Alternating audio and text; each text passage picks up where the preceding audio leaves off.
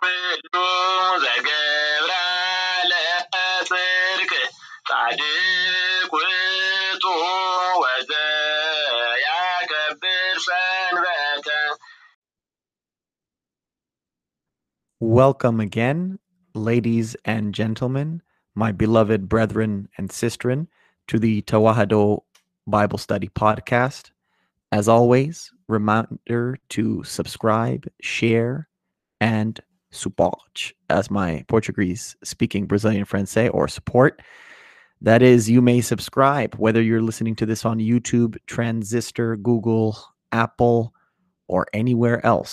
You may share the link to where you access to this with others. You may also share the very words of God that you hear read aloud or recited for you. And you may support by going to aksum.substack.com. That's aksum.substack.com for a newsletter on scripture and politics and language. And you may also go to patreon.com/Tawahado. That's patreon.com/TEWAHIDO. Today we are in John's Revelation, chapter 2, or John's Uncovering, John's Apocalypse, chapter 2, and we will begin with verses 1 to 7. Unto the angel of the church of Ephesus write these things, saith he that holdeth the 7 stars in his right hand, who walketh in the midst of the 7 golden candlesticks. I know thy works and thy labor and thy patience, and how thou canst not bear them which are evil, and thou hast tried them which say they are apostles, and are not, and hast found them liars, and hast borne and hast patience, and for my name's sake hast labored, and hast not fainted. Nevertheless, I have somewhat against thee, because thou hast left thy first love. Remember, therefore, from whence thou art fallen, and repent, and do the first works, or else I will come unto thee quickly, and will remove thy candlestick out of his place, except thou repent. But this thou hast, that thou hatest the deeds of the Nicolaitans, which I also hate. He that hath an ear, let him hear what the Spirit saith unto the churches. To him that overcometh will I give to eat of the tree of life, which is in the midst of the paradise of God. So you could tell I'm reading from the KJV today. As always, remember the functionality of the word angel. The word angel is messenger. In the Ge'ezrite, I can use my own parish as an example, but we use this term based off of this book, the Apocalypse, the Revelation, the Uncovering, as a church administrator. So, for example, my church, the full title is Mount Zion Virgin Mary's Ethiopian Orthodox Tawahado Cathedral. It's the seat of the Bishop of Southern California. It's based in South Central Los Angeles. And our church administrator is actually not the bishop, but a monk, an archimandrite, if you will, named Abba Laika Mariam normally, but his title is Mal'ak Zion. The word Mal'ak is a cognate of the Hebrew, and Mal'ak means angel, or more simply, messenger. So Zion is a transliteration of Zion from the Hebrew with that nice Zada, that TS, that's often transliterated into the Latin alphabet or into English. So the messenger of Zion, or the angel of Zion, is the administrative position for the head monk, who's an administrative position of our parish. And here you see the basis of it in Revelation. The kind of representative of the church is called an angel or a messenger, and this is functional. Then you see that the Lord Jesus has this right hand. The right is always the power, and this number 7, without delving deep into numerology, 7 is the number of completion. And so we can say that he has complete celestial power. And this is important because in these times, in this context, the celestial beings were thought of as gods. And so he has complete and total control and power over them. He gives the pluses and minuses of this Ephesian church or these Ephesians. And he says that they have great discernment regarding false teachings and thus false teachers, but they need a little bit more love. This goes back to the classic debate. Is it doctrine that matters, or is it behavior? Is it theory, or is it practice? And we see here that the good book and the good Lord, our good shepherd, relies on practice and behavior over theory and doctrine. Finally, it says, what does the Spirit say to you? And so this is an obvious saying, as we'll see throughout this chapter, that the Spirit of God, as it is written, has already spoken, has already said things to these churches. So these churches need to realign with that. We'll get into that more in verses 8 to 11.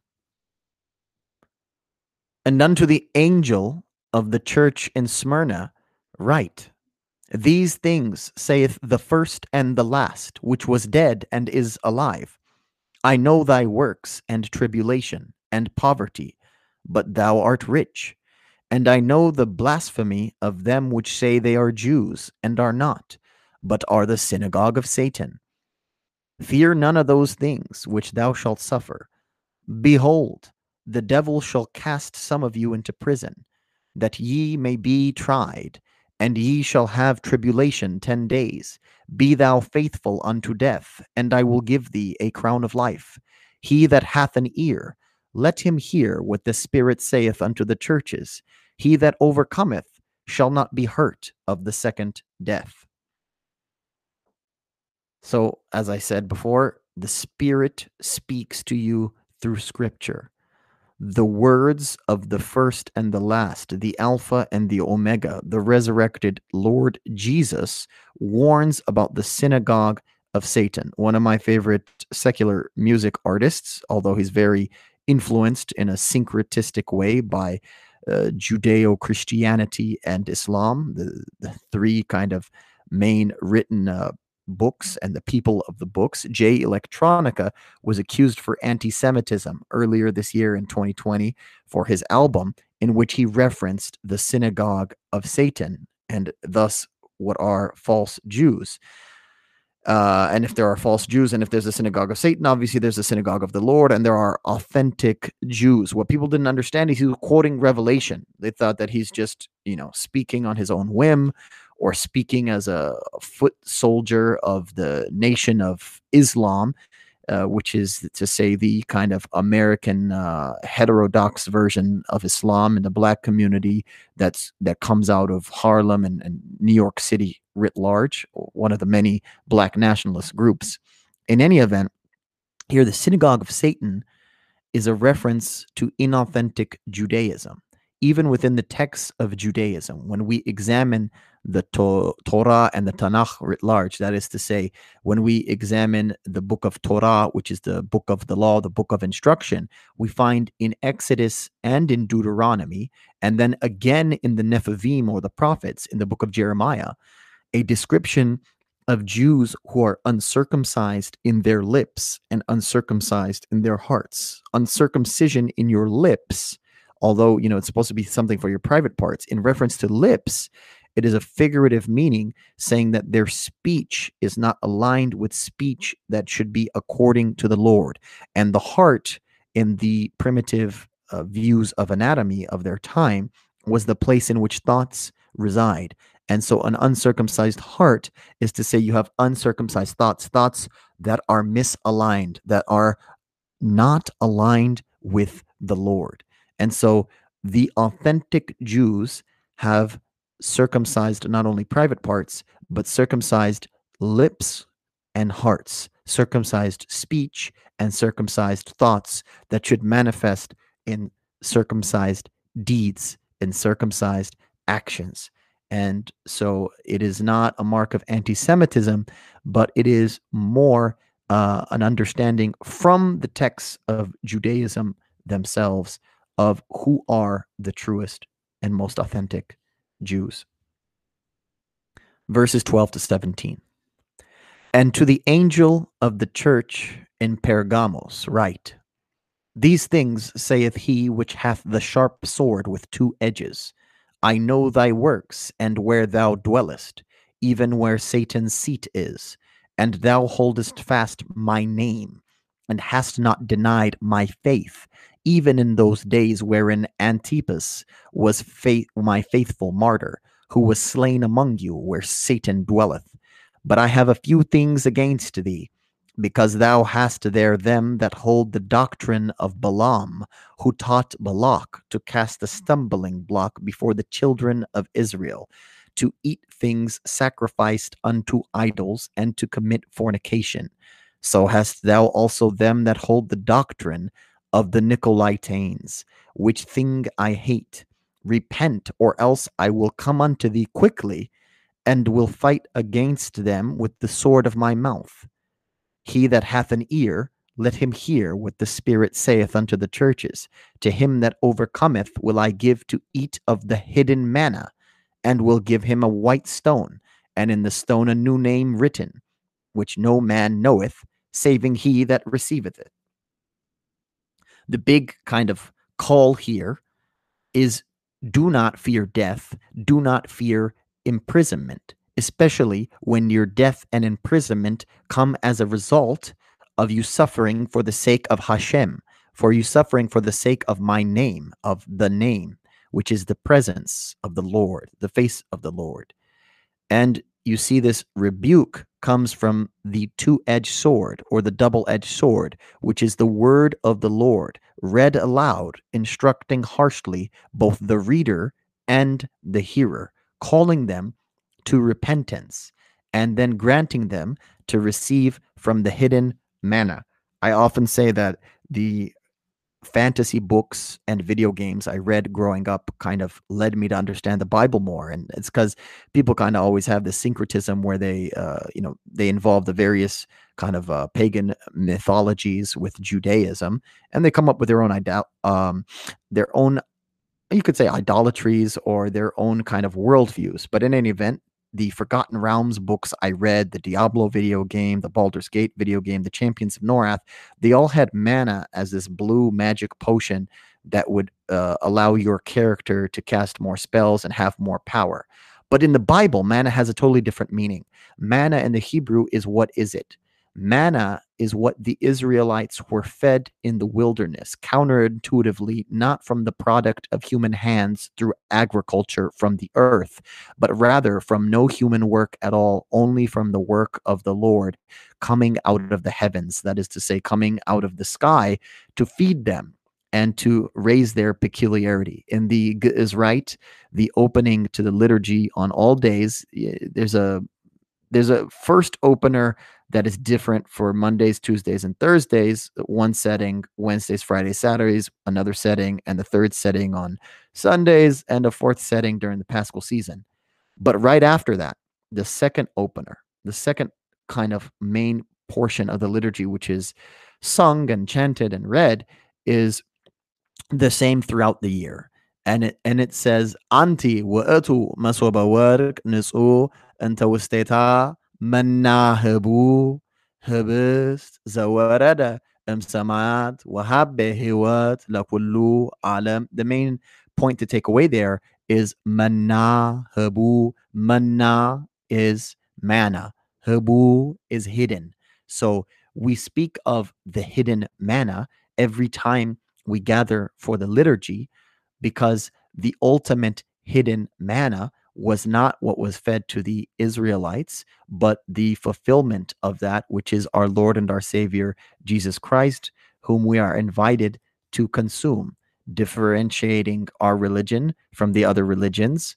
Instead of offering sacrifices to the gods, he offers himself to himself, and we participate in telling that story, and we live life according to the teachings that he gave us, that are not just about filling our head with theories, but living a life where we practice righteousness in our community and outside our community. Verses 18 to the end. And unto the angel of the church in Thyatira write, These things saith the Son of God, who hath his eyes like unto a flame of fire, and his feet are like fine brass. I know thy works, and charity, and service, and faith, and thy patience, and thy works, and the last to be more than the first. Notwithstanding, I have a few things against thee, because thou sufferest that woman Jezebel, which calleth herself a prophetess, to teach and to seduce my servants to commit fornication, and to eat things sacrificed unto idols. And I gave her space to repent of her fornication, and she repented not. Behold, I will cast her into a bed, and them that commit adultery with her into great tribulation, except they repent of their deeds. And I will kill her children with death. And all the churches shall know that I am he which searcheth the reins and hearts, and I will give unto every one of you according to your works. But unto you I say, and unto the rest in Thyatira, as many as have not this doctrine, and which have not known the depths of Satan as they speak, I will put upon you none other burden, but that which ye have already hold fast till I come. And he that overcometh and keepeth my works unto the end, to him will I give the power over the nations. And he shall rule them with a rod of iron, as the vessels of a potter shall they be, broken to shivers, even as I received of my Father. And I will give him the morning star. He that hath an ear, let him hear what the Spirit saith unto the churches. The title Son of God is again here to emphasize the authority of our Lord Jesus and these words given to him, which are the very words of the Spirit. There is a huge commendation here. Oh, look how great your works are. Look how great your charity is. Look how great your service is. Look how great your faith is. Look how great your patience and your works are. And you know you're about to get cut down after somebody praises you that profusely. So following the commendation, you have a recommendation from a senior to a junior. And that is, get rid of the Jezebel within you. This is an invitation to go and reread the book of First Kings, beginning in chapter 16, if you want to specifically see about Jezebel, beginning with chapter 1, if you want to see the larger context. It also is a reminder of Hosea and Ezekiel, Hosea chapter 1, Ezekiel chapter 16, or all of both of those texts will show you that adultery and idolatry are connected, and that women are considered as communities. And so this community needs to rid itself of seeking after other gods, seeking after other teachings, and needs to put at the forefront the practice of love. So they need to repent, they need to turn around, and they need to seek love at all times and in all places. Glory to God for all things.